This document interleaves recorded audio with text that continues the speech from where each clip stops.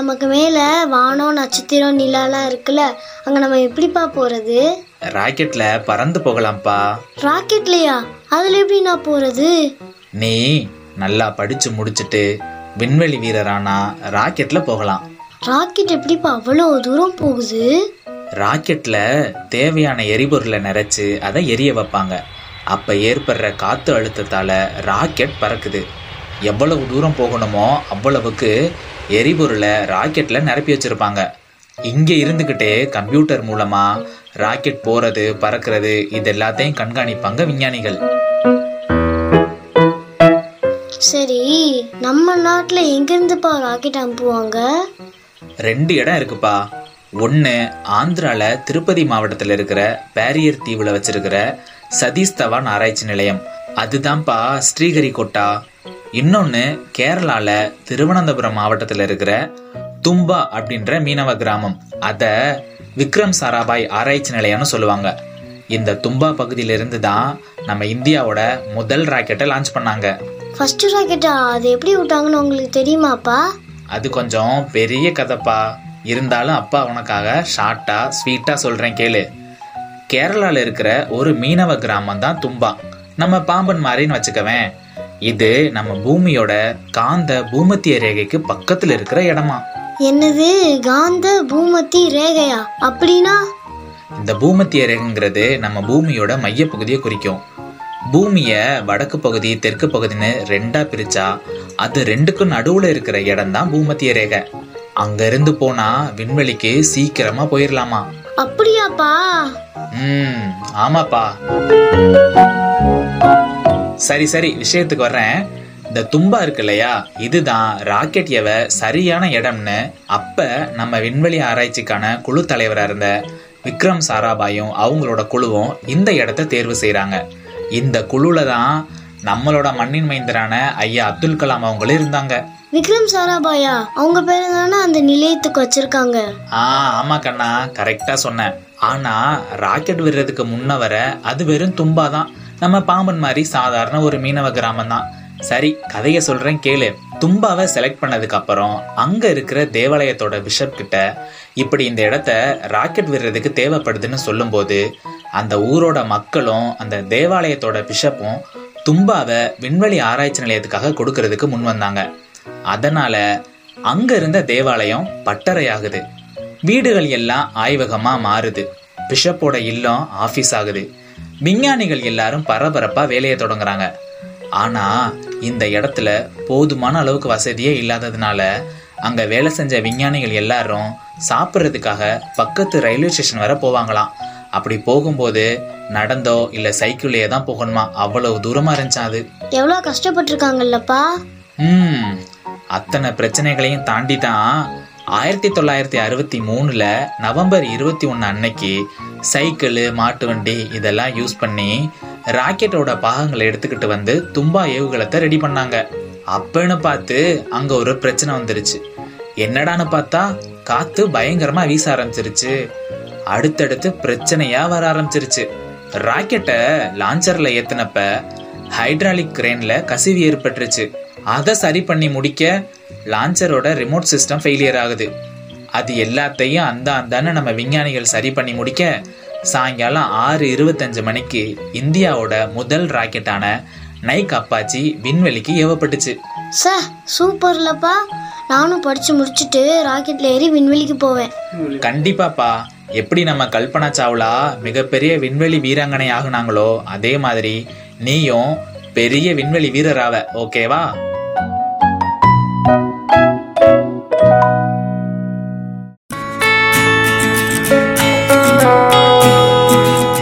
நம்ம பூமியில நம்மளை சுத்தி இருக்கிற நிலம், கடல், காற்று, நெருப்புன்னு எல்லாமே பல ஆச்சரியங்கள் நிறைஞ்சதா இருக்கு. ஆனா இது எல்லாத்தையும் விட எண்ணிலடங்காத ஆச்சரியங்களையும் ரகசியங்களையும் உள்ளடக்கியதா இருக்கிறது நாம மேல பாக்குற வானத்தை தாண்டி இருக்கக்கூடிய ஸ்பேஸ்ன்னு சொல்லப்படுற விண்வெளி தான். கோள்கள், நட்சத்திரங்கள், எரிக்கற்கள், பால்வெளி இது எல்லாத்தையும் உள்ளடக்கிய பிரபஞ்சம்னு எவ்வளவோ விஷயம் இருக்கு விண்வெளியில. இந்த விண்வெளி பத்தி நிறைய விஷயங்களை தெரிஞ்சுக்க மனிதர்களுக்கு உதவ செயற்கைக்கோள்கள் பயன்படுது. இந்த செயற்கைக்கோளை தாங்கி செல்ற ஏவுகணைகள் இந்த விண்வெளி ஆராய்ச்சிக்கு ஒரு பெரிய உறுதுணையா இருக்கு. 1963 தும்பால தொடங்கி எவ்வளவோ முன்னேற்றம் அடைஞ்ச நம்ம விண்வெளி ஆராய்ச்சி மற்றும் ஏவுகணைகள், அதான் அந்த ராக்கெட்ஸ் இருக்கு இல்லையா, அதை பத்தின நிறைய விஷயங்களை இன்னைக்கு நம்ம நிகழ்ச்சியில தெரிஞ்சுக்க போறோம். நீங்க இப்ப இணைஞ்சிருக்கிறது நம்ம கடல் ஓசை FM 90.4 மற்றும் விஞ்ஞான் பிரசார் அமைப்பின் அறிவியல் பலகை இணைந்து வழங்கும் அற்புத அறிவியல் நிகழ்ச்சியை உங்களுக்காக தொகுத்து வழங்க வந்திருக்கிறது நான் அலெக்ஸ் பாண்டியன். கடல் ஓசை FM 90.4 மற்றும் விஞ்ஞான் பிரசார் அமைப்பின் அறிவியல் பலகை இணைந்து வழங்கும் அற்புத அறிவியல். நம்ம நிகழ்ச்சியோட தொடக்கத்துல ஒரு சிறப்பான நாடகம்னு கேட்டோம். இப்ப இன்னும் சிறப்பா இந்த விண்வெளி துறைகள், ஏவுகணைகள் பத்தி சொல்ல இருக்காங்க இந்திய விண்வெளி ஆராய்ச்சி மையத்துல பணியாற்றக்கூடிய விஞ்ஞானி சசிகுமார் அவர்கள். நம்ம விஞ்ஞானியோட பேசலாம். வணக்கம் சார். எல்லோருக்கும் வணக்கம். என்னோட பெயர் சசிகுமார். நான் திருவனந்தபுரம் விக்ரம் சாராபாய் விண்வெளி நிலையத்தில் விஞ்ஞானியாக பணிபுரிகிறேன். என்னுடைய துறையில் சார்ந்த இது மட்டும் இல்லாமல் பல அறிவியல் சார்ந்த துறைகள் நான் புத்தகமாக எழுதியிருக்கிறேன். சார், இந்த ராக்கெட் இயங்குவதற்கான ஒரு அடிப்படை அறிவியல் என்ன சார்? ராக்கெட் நியூட்டனின் 3வது விதியான ஒவ்வொரு வினைக்கும் அதற்கு சமமான எதிர்வினை உண்டு அப்படிங்கிற எளிமையான அடிப்படையில் தான் இயங்குது. இதை புரிஞ்சுக்கிறதுக்கு என்ன செய்யலாம் அப்படின்னா, ஒரு பலூனில் காற்று ஊதுவோம். காற்று ஊதிட்டு அந்த காற்று உள்ளே அடைச்சி வைக்கிறோம். அந்த காற்றை அதனுடைய துவாரத்தின் வழியாக வெளிவிட்டோம்னா என்ன ஆகும்? காற்று வெளியே போனதுனால அந்த பலூன் முன்னோக்கி தள்ளப்படும். அது எங்கேயாவது சுருண்டு போய் கீழே விழுகும். இப்போ இதே எக்ஸ்பெரிமெண்ட்டை ஒரு நூலை கட்டி, ஒரு வீட்டில் ஒரு கதவுலேருந்து இன்னொரு கதவுக்கு ஒரு நூலை கட்டி, அந்த நூலில் ஒரு குழலை மாட்டி, அந்த குழலில் பலூனை ஊதி அதை டேப் போட்டு ஒட்டிட்டு இப்போ பலூனை விட்டோம் அப்படின்னா, இந்த பலூனில் இருக்கிற காற்று துவாரம் வழியாக வெளியே வரும்போது அது ஒரு எதிர் விசையை உருவாக்கி பலூனை முன்னோக்கி தள்ளும். பலூன் கயிற்றுல கட்டி இருக்கிறதுனால என்ன ஆகும்? அந்த கயிறு எப்படி கட்டியிருக்கிறாங்களோ அந்த திசையை நோக்கியே நகரும். இதே போன்ற தத்துவத்தில் தான் ராக்கெட் போகுது. இப்போ பலூனில் இருக்கிற காற்று சீக்கிரம் தீந்து போயிடும். அதனால் நம்ம என்ன பண்ணுறோம், ஒரு எரிபொருளை ஒரு கலனில் நிரப்பி, அந்த நிரப்பிய கலனில் இருந்து அதை எரிய வைக்கும்போது அது எரிந்த வாயுக்களாக வெளியே வருது. ஸோ இந்த எரிந்த வாயுக்களை நாசில் அப்படிங்கிற துவாரம் வழியாக நம்ம வெளியேற்றி அதனால் ஒரு விசையை உருவாக்கி அந்த விசையை பல ஆயிரம் கிலோ எடையுள்ள ஒரு ராக்கெட்டை முன்னோக்கி செலுத்துறதுக்காக உபயோகிக்கிறோம். இப்போ எவ்வளவு விசை எனக்கு வேணும், என்னுடைய ராக்கெட்டுடைய எடை எவ்வளவு அப்படிங்கிறது தகுந்தாற் போல் எந்த அளவு எரிபொருளை எரிக்க வேண்டும் அப்படிங்கிறத முடிவு செய்கிறோம். அதே மாதிரி எவ்வளவு தூரம் போக வேண்டும், எவ்வளவு நேரம் எரிய வேண்டும் அப்படிங்கிறதுக்கு தகுந்த மாதிரி அந்த கலன் வடிவமைச்சு அந்த அளவுக்கு எரிபொருள் நிரப்பப்படுது. ஸோ அந்த எரிபொருள் நிரப்பப்பட்டு அது வெளிவரும்போது தான் இது வெளியே போகுது. இது இப்போ முன்னாடியே சொன்ன மாதிரி ராக்கெட் இப்போ எங்கே போகுதுன்னா காற்று மண்டலத்துக்கு வெளியே போகுது. அதனால் இந்த எரிபொருளை மட்டும் வச்சுருந்தா போதாது, அந்த எரிபொருள் எரியும் பொழுது அதற்கு தேவையான பிராணவாயுவையும் நம்ம ராக்கெட்டில் கொண்டு போவோம். ரெண்டையும் சேர்த்து தான் எரிப்போம். இப்போ சும்மா வெறுமனமே ஒரு குளிர்ந்த காற்று வெளிவரதுக்கு பதிலாக இந்த எரிந்த வாயுக்கள் அதிக அழுத்தத்தில் வெளிவந்தால் அதனால் அதிக விசையை உருவாக்க முடியும். அதே மாதிரி அதனுடைய வெப்பநிலை அதிகரித்தாலும் நம்மளால் அதிகமாக உருவாக்க முடியும். அப்போ இந்த வெப்ப ஆற்றலை இயக்க ஆற்றலாக மாற்றி ராக்கெட் முன்னோக்கி செல்லுது.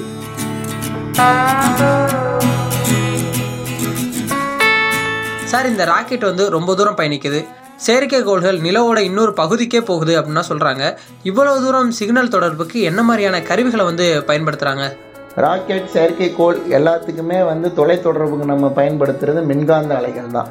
ஸோ மின்காந்த அலைகள்னு எடுத்துக்கிட்டோம்னா நிறைய அதில் இருக்குது. ஸோ அந்த மின்காந்த அலைகள்னால் நம்ம லைட் அப்படின்னு சொல்லக்கூடிய ஒளி, அது எவ்வளோ வேகத்தில் பயணப்படும் அப்படின்னு பார்த்தீங்கன்னா வினாடிக்கு 3 லட்சம் அப்படிங்கிறது அதனுடைய வேகம். 3 லட்சம் கிலோமீட்டர் பர் வினாடி. இப்போ பூமிக்கும் நிலாவுக்கும் உள்ள தூரம் என்ன அப்படின்னா 3.84 லட்சம், 4 லட்சம்னு வச்சுக்கோங்களேன். கிட்டத்தட்ட ஒரு வினாடிக்கும் கூடுதலான தூரத்தில் நமக்கு வந்துடும். இப்போ சூரியனுக்கும் பூமிக்கும் எவ்வளவு தூரம் அப்படின்னா 15 கோடி கிலோமீட்டர். அப்போ சூரியன் ஏதாவது வேலையை செய்கிறத நிறுத்திடுச்சுன்னா அது நமக்கு தெரிய வர்றதுக்கு, ஏன்னா சூரிய கதிர்கள் நமக்கு கிடைக்கிறது மின்காந்த அலைகளாக தானே வருது. கிடைக்கிறதுக்கு இந்த 15 கோடி கிலோமீட்டர் தூரத்தை வர்றது கிட்டத்தட்ட 8 நிமிடம் ஆகும். 8 நிமிடம் கழிச்சு தான் நமக்கு தெரியும். சரி, இப்போ பூமியிலிருந்து செவ்வாய்க்கு போன ஒரு செயற்கைக்கோளை நம்ம தொடர்பு கொள்கிறோம் அப்படின்னு பார்த்தோம்னா இந்த தொடர்பு கொள்றதுக்கு நம்ம இதே மின்காந்த அலைகள் தான் பயன்படுத்துகிறோம். 4.5 கோடியிலிருந்து 55 கோடி கிலோமீட்டர் தொலைவில் இந்த தூரம் மாறுபடும். நம்ம எங்கே சுற்றுறோம், செவ்வாய் எங்கே சுற்றுறாங்க, இந்த ரெண்டையும் போது எந்த நீள்வட்ட பாதையில் இருக்கிறங்கிறத பொறுத்து மாறுபடும். இது 25 நிமிடத்திற்கு மேலே இருக்குன்னு வச்சுக்கலாம். இப்போ என்னென்னா தூரம் அதிகமாக அதிகமாக நமக்கு கிடைக்கக்கூடிய இந்த தரவுகளின் அளவு கம்மியாக இருக்கும். அதனால தான் வந்து தொலை தூரத்திலிருந்து வரக்கூடிய சிக்னலை பிடிக்கிறதுக்கு நம்ம என்ன பண்ணுறோம்னா மிகப்பெரிய ஒரு ஆண்டனா போட்டு அந்த டேட்டாவை வந்து கலெக்ட் பண்ணுவோம். இப்போ நம்ம வீட்டில் டிஷ் டிவி பார்க்குறோம் அப்படின்னா இந்த டிஷ் டிவி வந்து ஒரு சின்ன டிஷ் நீங்கள் போட்டிங்கனாலே மேலேருந்து நம்மளால் பார்க்க முடியும். ஆனால் ஒரு 5 கோடி கிலோமீட்டருக்கு அந்த பக்கம் இருக்கக்கூடிய ஒரு செவ்வாயிலிருந்து ஒரு இது வருது அப்படின்னா ரொம்ப கம்மியான சிக்னல் தான் நமக்கு கிடைக்கும். அப்போ அதில் என்ன இருக்குது அப்படிங்கிறத கண்டுபிடிக்கிறதுக்கு பல மீட்டர் விட்டமுடைய ஒரு பெரிய ஆண்டனாவை வந்து போட்டிருப்பாங்க. அப்படி தான் இது பண்ண முடியும். மீதி எல்லாமே இந்த சிக்னல் எல்லாமே வந்து நம்ம சாதாரணமாக உபயோகிக்கிற பொருட்கள் போல தான் வேலை செய்யுது. ஆனால் நமக்கு எவ்வளவு தகவல் கிடைக்குது, அதை எப்படி பெரிதுபடுத்தி பார்க்கிறோம் அப்படிங்கிறத பொறுத்து இந்த சாதனங்களுடைய டிசைன் வந்து மாறுபடும்.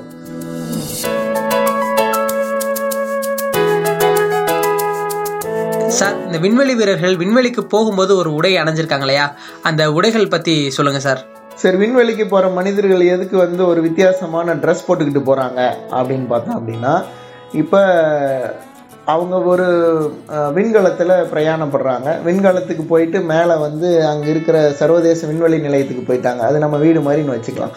அப்போ அதுக்குள்ளே வந்து சுவாசிக்கிறதுக்கு காற்று எல்லாமே இருக்கும். இப்போ விண்வெளி நிலையத்திலிருந்து வெளியே போய் ஏதாவது வேலை செய்யணும்.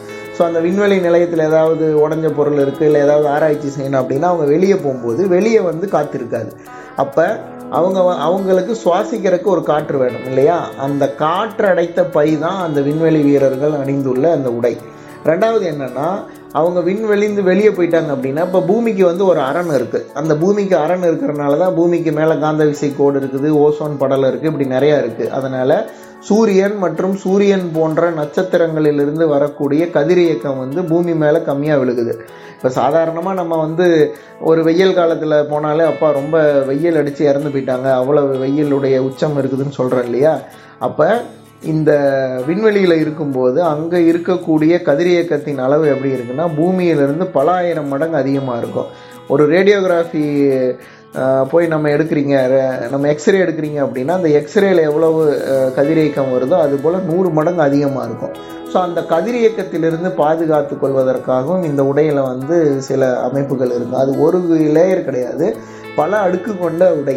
அதுக்கப்புறம் நம்ம பேசுறது கேட்கறதுக்காக சில எலக்ட்ரானிக் பொருட்கள்லாம் இருக்கும். கண்ணில் இருக்கிற கண்ணுக்கு முன்னாடி இருக்கிறது தெளிவாக பார்க்கறதுக்காக இருக்கும். அப்புறம் ஏதாவது வேலை செய்யும் போது அந்த வேலை செய்வதற்கான டூல்ஸ் எல்லாம் இருக்கு இல்லையா, அந்த டூல்ஸ் எல்லாம் மாட்டிக்கிறது, எங்கேயாவது ஒரு இடத்துல மாட்டி வச்சுட்டு நம்ம போகிறது, இந்த மாதிரி பல இது இருக்கும். இப்போ உடலில் வந்து பல உணர்வு கருவிகள்லாம் இருக்கும். அதுக்குள்ளே எவ்வளவு பிராணவாயு வேணும் அப்படிங்கிறத வச்சுருப்பாங்க. திடீர்னு பிராணவாயு குறைஞ்சதுன்னா சரியான பிராணவாயுவை பம்ப் பண்ணி அந்த உரைக்குள்ளே, அந்த விண்வெளி உடைக்குள்ளே இருக்கிற மாதிரி அது பண்ணுவாங்க. ஸோ இந்த மாதிரி நிறையா இருக்குது. இது வந்து வெளியே போனால் இப்படி ஈவன் வந்து நம்ம உடம்புல வந்து ஒரு வியர்வை வந்துச்சுனாலும் அந்த வியர்வையை பத்திரமா கலெக்ட் பண்ணி உடையினுடைய கடைசி பகுதி காலுக்கு பக்கத்தில் கலெக்ட் பண்ணுறதற்கான வழிமுறைகளும் அது இருக்கும். இல்லை நாங்கள் வந்து விண்கலத்தில் போகும்போது அணிகிற உடை வந்து இந்த அளவுக்கு தேவைப்படாது, இருந்தாலும் அந்த உடையும் சில தேவைகளுக்கு வேண்டி இருக்கும். இப்போ உதாரணத்துக்கு நீல் ஆம்ஸ்ட்ராங் வந்து நிலாவில் இறங்கும்போது அவருடைய எடைக்கும், அவர் ஒரு 60 கிலோ எடை தான் பூமியில் இருந்தார், ஆனால் அவர் அணிந்து கொண்டிருந்த உடை வந்து 90 கிலோ எடை இருந்தது. பூமியில் அவர் நடந்தாருன்னா கஷ்டம், ஆனால் நிலாவில் வந்து கிராவிட்டி ரொம்ப கம்மி, பூமியை போல் 1/6 அப்படிங்கிறனால அவ்வளவு எடை அதிகமான உடையை அணிந்து கொண்டு அவரால் நடக்க முடிந்தது. அது உடை மட்டுமல்ல, தேவையான அனைத்து பொருட்களையும் கொண்டு செல்லக்கூடிய ஒரு சிறிய வீடுன்னே வச்சுக்கலாம்.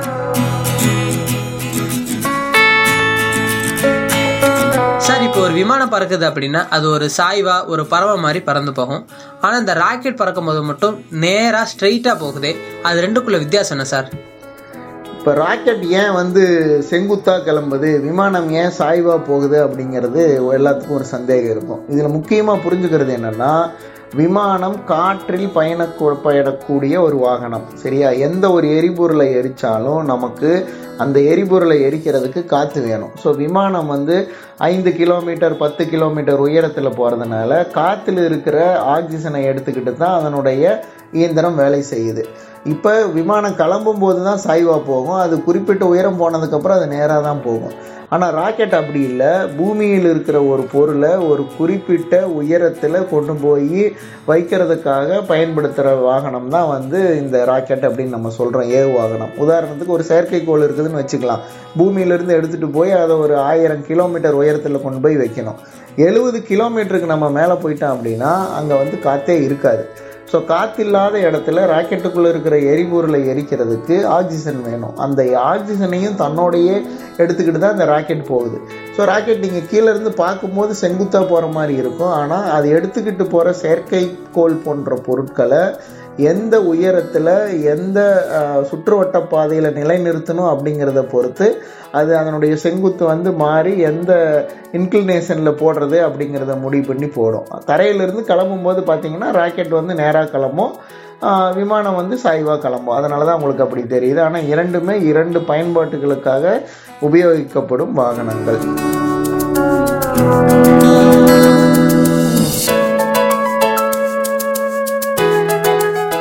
இந்த ராக்கெட் மற்றும் இந்த விண்வெளி ஆராய்ச்சி பத்தி எனக்கு இருந்த பல கேள்விகளுக்கான விடைகள், விளக்கங்கள் இப்ப எனக்கு கிடைச்சிருச்சு. ரொம்பவே சூப்பரா நம்ம விஞ்ஞானி நமக்கான பதில்களை கொடுத்துட்டு இருக்காங்க. இப்போ அடுத்து நம்ம மக்கள் அவங்களுக்கு இருக்கிற கேள்விகளை நம்ம விஞ்ஞானியிடம் கேட்க இருக்காங்க. அவங்க இந்த ராக்கெட், இந்த விண்வெளி ஆராய்ச்சி பத்தி என்னென்ன கேள்விகள் கேட்க இருக்காங்க அப்படிங்கறத கேட்டு தெரிஞ்சுக்கலாமா? நம்ம விண்வெளிக்கு அனுப்புகிற செயற்கைக்கோள், ராக்கெட்டு, அதில் உள்ள கழிவுகள், குப்பைகள்லாம் என்ன ஆகும்? விண்வெளியிலே இருக்குமா இல்லை பூமியில் விழுமா அப்படிங்கிறத என் கேள்வி. விண்வெளி குப்பையால் பூமிக்கு பாதிப்பு வருமா அப்படின்னா விண்வெளி குப்பை என்னங்கிறத புரிஞ்சுக்கலாம். இப்போ ராக்கெட் அப்படிங்கிறது ஒரு வாகனம் தான். நிறையா ராக்கெட் வந்து ஒரு முறை மட்டும்தான் நம்ம பயன்படுத்துகிறோம். அப்படின்னா என்னென்னா, இப்போ ஒரு கார் இருக்குதுன்னு வச்சுக்கலாம். நான் காரில் வந்து கோயம்புத்தூரில் ஏறுறேன், நேராக வந்து சென்னை போகிற வரைக்கும் கார் போய்கிட்டே இருக்குது. போகும்போது காரினுடைய ஒவ்வொரு பார்ட்ஸும் கலந்துக்கிட்டே போகுது. நான் சென்னை போய் சேரும்போது நான் மட்டும்தான் போகிறேன், என்னோடய காரே இல்லை அப்படிங்கிற மாதிரி தான் ஒரு முறை பயன்படுத்தக்கூடிய ராக்கெட். ஆனால் இந்த ராக்கெட்டுடைய பாகம் எரிந்து முடிந்தவுடன் அதை வந்து கழட்டி விட்டுருவாங்க. அது வந்து நேராக கடலுக்குள்ளே விழுந்துடும், இல்லை ஆள் நடமாட்டம் இல்லாத இடத்துல விழுந்துடும். அது மாதிரி தான் அதை வடிவமைச்சிருப்பாங்க. ஆனால் ராக்கெட்டுடைய கடைசி பாகம் செயற்கைக்கோளை கொண்டு போய் ஒரு குறிப்பிட்ட சுற்றுவட்ட பாதையில் விடுது இல்லையா, அது வந்து சுற்றுவட்ட பாதையில் விட்டதுக்கப்புறம் அது என்ன ஆகுன்னா, அது நேரடியாக விழுகாது, கொஞ்ச நேரம் வந்து பூமியை சுற்றி தான் கீழே விழுகும். இப்போ பூமிக்குன்னு ஒரு ஈர்ப்பு விசை இருக்குது. இந்த ஈர்ப்பு விசையினால் என்ன பண்ணுறோன்னா, இந்த பொருட்களை அப்படியே இழுத்து அப்படியே மெதுகாக 300-400 கிலோமீட்டர்லேருந்து அப்படியே மெதுகாக பூமியுடைய வளிமண்டலத்துக்கு கொண்டு வந்துடும். இப்போ பூமியுடைய வளிமண்டலத்துக்குள்ளே அது உள்ளே வரும்போது பூமியுடைய ஈர்ப்பு விசையால் அது கிட்டத்தட்ட 20,000 25,000 கிலோமீட்டர் வேகத்தில் பயணிக்கும். ஸோ அந்த வேகத்தில் காற்றுடைய வளிமண்டலத்துக்குள்ளே உள்ளே இறங்கும்போது பயங்கரமான உராய்வு ஏற்படும். அந்த உராய்வு அதீத வெப்பத்தை வந்து உருவாக்கும். ஸோ அந்த வெப்பத்தில் நிறைய பொருட்கள் வந்து எரிந்து சாம்பலாகி உடஞ்சி போயிடும். இப்படி தான் நடக்கும். சரி, இப்போ செயற்கைக்கோளுக்கெல்லாம் என்ன ஆகும் அப்படின்னா, ஒரு 500 கிலோமீட்டர் 1000 கிலோமீட்டர் உயரம் வரைக்கும் இருக்கிற செயற்கைக்கோளெல்லாம் இந்த மாதிரி அதனுடைய 5 வருடம் 10 வருடம் முடிச்சிருப்பாங்க. அதனுடைய பணி முடிவடைந்தவுடன், அதில் இருக்கிற எரிபொருள் தீர்ந்த உடனே பத்திரமா வந்து அதை தேவையில்லாத ஒரு இடத்துக்கு கொண்டு வந்து கீழே விட்டுருவாங்க. அப்படி கீழே விட்டாங்கன்னா அது மெதுகாக இறங்கி 5 வருடத்துலேயோ 10 வருடத்துலேயோ பூமியில் இறங்கிடும். இல்லை ரொம்ப உயரத்தில் கொண்டு போய் விட்ட செயற்கைக்கோள் அப்படி செய்ய முடியாது. உதாரணத்துக்கு 36,000 கிலோமீட்டர் உயரத்தில் நம்ம வந்து தொலைத்தொடர்புக்கான செயற்கைக்கோள் விட்டுட்டோம்னா அதை வந்து கீழே கொண்டு வரதுக்கு பதிலாக அங்கேருந்து இன்னும் கொஞ்சம் மேலே கொண்டு போயிடுவாங்க. அதை வந்து கிரேவ் யார்டு அப்படின்னு சொல்லுவாங்க. ஸோ அங்கே கொண்டுட்டு போய் விட்டுட்டாங்க அப்படின்னா அங்கேயே பல ஆயிரம் வருடங்கள் வந்து அது சுற்றிக்கிட்டே இருக்கும். இன்றைக்கி தேதிக்கு பாதிப்பு இருக்குமா அப்படின்னா, பாதிப்பு இது வரைக்கும் பெரிய அளவில் வரல. ஆனால் எதிர்காலத்தில் செயற்கைக்கோள் எண்ணிக்கை அதிகமாகிக்கிட்டே போகிறதுனால ஏதாவது ஒரு செயற்கைக்கோள் வந்து பழுதாகி நன்றாக இருக்கிற செயற்கைக்கோளில் மோதி அந்த செயற்கைக்கோளிலிருந்து நூற்றுக்கணக்கான எண்ணற்ற ஆகாய குப்பைகள் உருவாகி அந்த குப்பை மறுபடியும் வந்து வேறு நன்றாக வேலை செய்து கொண்டு இருக்கிற செயற்கைக்கோளில் மோதி அப்படியே இது ஒரு செயின் ரியாக்ஷனாக போக வாய்ப்பு இருக்குது அப்படின்னு கணிச்சிருக்கிறாங்க. அது எப்போ வரும், அதை தவிர்க்கிறதுக்கான வழிமுறைகள் என்ன அப்படிங்கிறது ஆராய்ச்சியில் இருக்குது. ஆனால் அதற்கு வாய்ப்பு இருக்குதா என்றால் இருக்கிறது.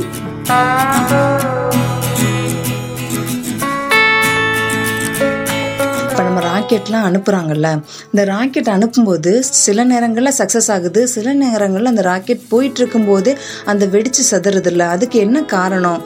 ஸோ ஏன்னா இங்கே வந்து அவங்க செக் பண்ணும்போதே அந்த ராக்கெட்டை அனுப்பும்போதே எல்லாமே செக் பண்ணி ப்ராப்பராக ப்ரொசீஜர் எல்லாம் பண்ணி அந்த சயின்டிஃபிக்காக என்னெல்லாம் பண்ணணுமோ எல்லாம் பண்ணி தானே அனுப்புகிறாங்க.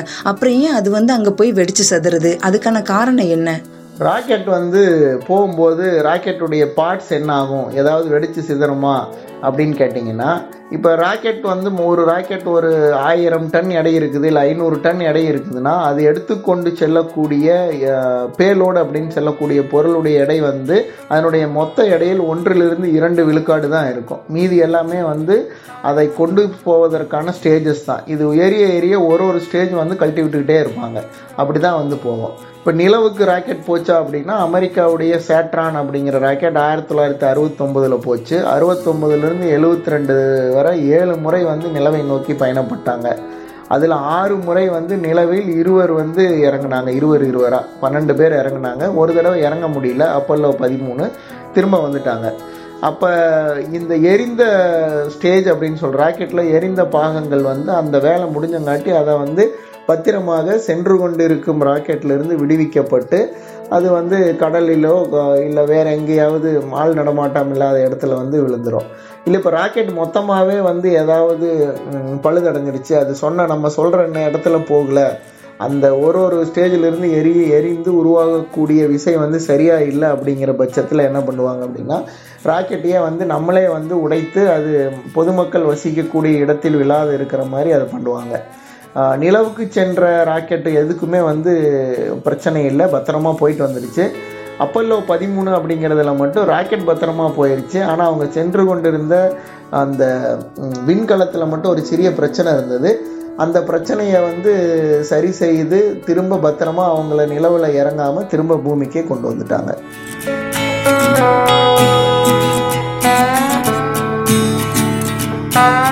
நம்ம ஸ்பேஸ் ஸ்டேஷன்ஸ்லாம் இருக்கும்ல, அதெல்லாம் வந்து எதுக்காக வச்சுருக்காங்க, அது வந்து எதுக்கு செயல்படுது, அதோட யூசஸ் என்ன அப்படிங்கிறத என்னோட கேள்வி.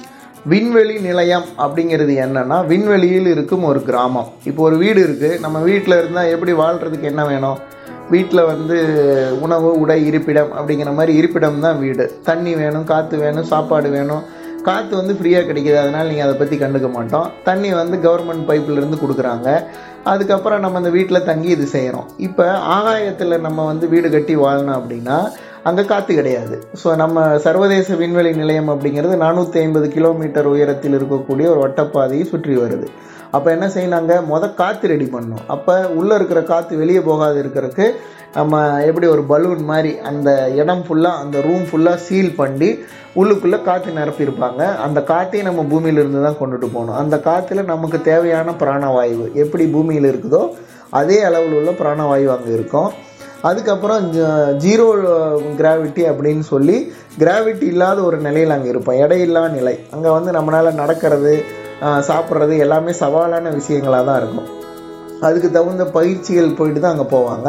ரெண்டாவது தண்ணி. ஒரு பொருளை பூமியிலிருந்து 500 கிலோமீட்டர் உயரத்துக்கு கொண்டுட்டு போகிறதுக்கு 1 கிலோவுக்கு கிட்டத்தட்ட 5 லட்சத்துலேருந்து 8 லட்ச ரூபா வரைக்கும் செலவாகுது. அதனால் நம்ம என்ன பண்ணுவோம், ஒரு பொருளையும் பார்த்து தான் செலவு பண்ணணும். ஸோ பூமியிலிருந்து நம்ம தண்ணி கொண்டு போகிறதில்ல, அங்கே இருக்கிற தண்ணி எல்லாத்தையுமே மறுசுழற்சிக்கு பயன்படுத்திக்கிறாங்க. கிட்டத்தட்ட பார்த்திங்கன்னா எந்த தண்ணியாக இருந்தாலும், சாப்பாட்டுக்கு உபயோகப்படுத்துகிற தண்ணி முதற்கொண்டு மனிதன் உடலிலிருந்து வெளிவரக்கூடிய நீராக இருந்தாலும் 90 விழுக்காட்டுக்கும் அதிகமாக மறுசுழற்சி செய்து மீண்டும் பயன்படுத்திக்கிறாங்க. அந்த குடில் வந்து வடிவமைச்சு அதுக்குள்ளே வந்து வேணுங்கிற காற்று, தண்ணி, சமையல் பொருட்கள், உணவுப் பொருட்கள் எல்லாமே பூமியிலிருந்து தான் போகுது. சரி, அங்கே போய் என்ன தான் பண்ணுறாங்க அப்படின்னா, மனிதன் வந்து எடையில்லா நிலையில் இருந்தால் உடல் என்ன மாதிரி பிரச்சனையெல்லாம் ஆகுது, தற்சார்பு நிலையை அங்கே உருவாக்க முடியுமா, பயிரிட்டு அங்கே வேணுங்கிற உணவுப் பொருளை பண்ண முடியுமா, இல்லை புதிய ஆராய்ச்சிகள் செய்து அதனால் நோய்களுக்கு மருந்து கண்டுபிடிக்க முடியுமா, இல்லை புதிதாக ஏதாவது பொருட்களை கண்டுபிடிக்க முடியுமா அப்படிங்கிற மாதிரியான ஆராய்ச்சிகள்லாம் நடக்குது. இல்லை மனிதன் இங்கேருந்து செவ்வாய் கிரகத்துக்கு போனோம் அப்படின்னாலும் இந்த மாதிரி எடையில்லா நிலையில் தான் விண்வெளியில் பயணப்படுவான். அதற்கான ஆராய்ச்சிகளுக்கும் இது வந்து ரொம்ப பயனாக இருக்குது.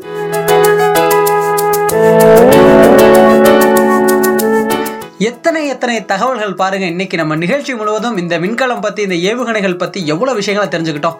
அது மட்டும் இல்லாமல் நம்ம இந்தியாவோட முதல் ராக்கெட் அது பற்றின கதையுமே ரொம்ப சிறப்பாக இருந்துச்சு. இந்த நிகழ்ச்சி உங்களுக்கு பயனுள்ளதாக இருந்திருக்கும் அப்படின்னு நம்புகிறேன். நம்ம நிகழ்ச்சி பற்றி உங்களோட கருத்துக்களை தெரிவிக்க நீங்கள் ஆசைப்பட்டா 7094439999 அப்படின்ற எண்ணுக்கு உங்களோட கருத்துக்களை அனுப்புங்க. இவ்வளவு நேரம் நீங்கள் கேட்டுட்டு இருந்தது நம்ம கடல் ஓசை FM 90.4 மற்றும் விக்யான் பிரசார் அமைப்பின் அறிவியல் பலகை இணைந்து வழங்கும் அற்புத அறிவியல் நிகழ்ச்சி.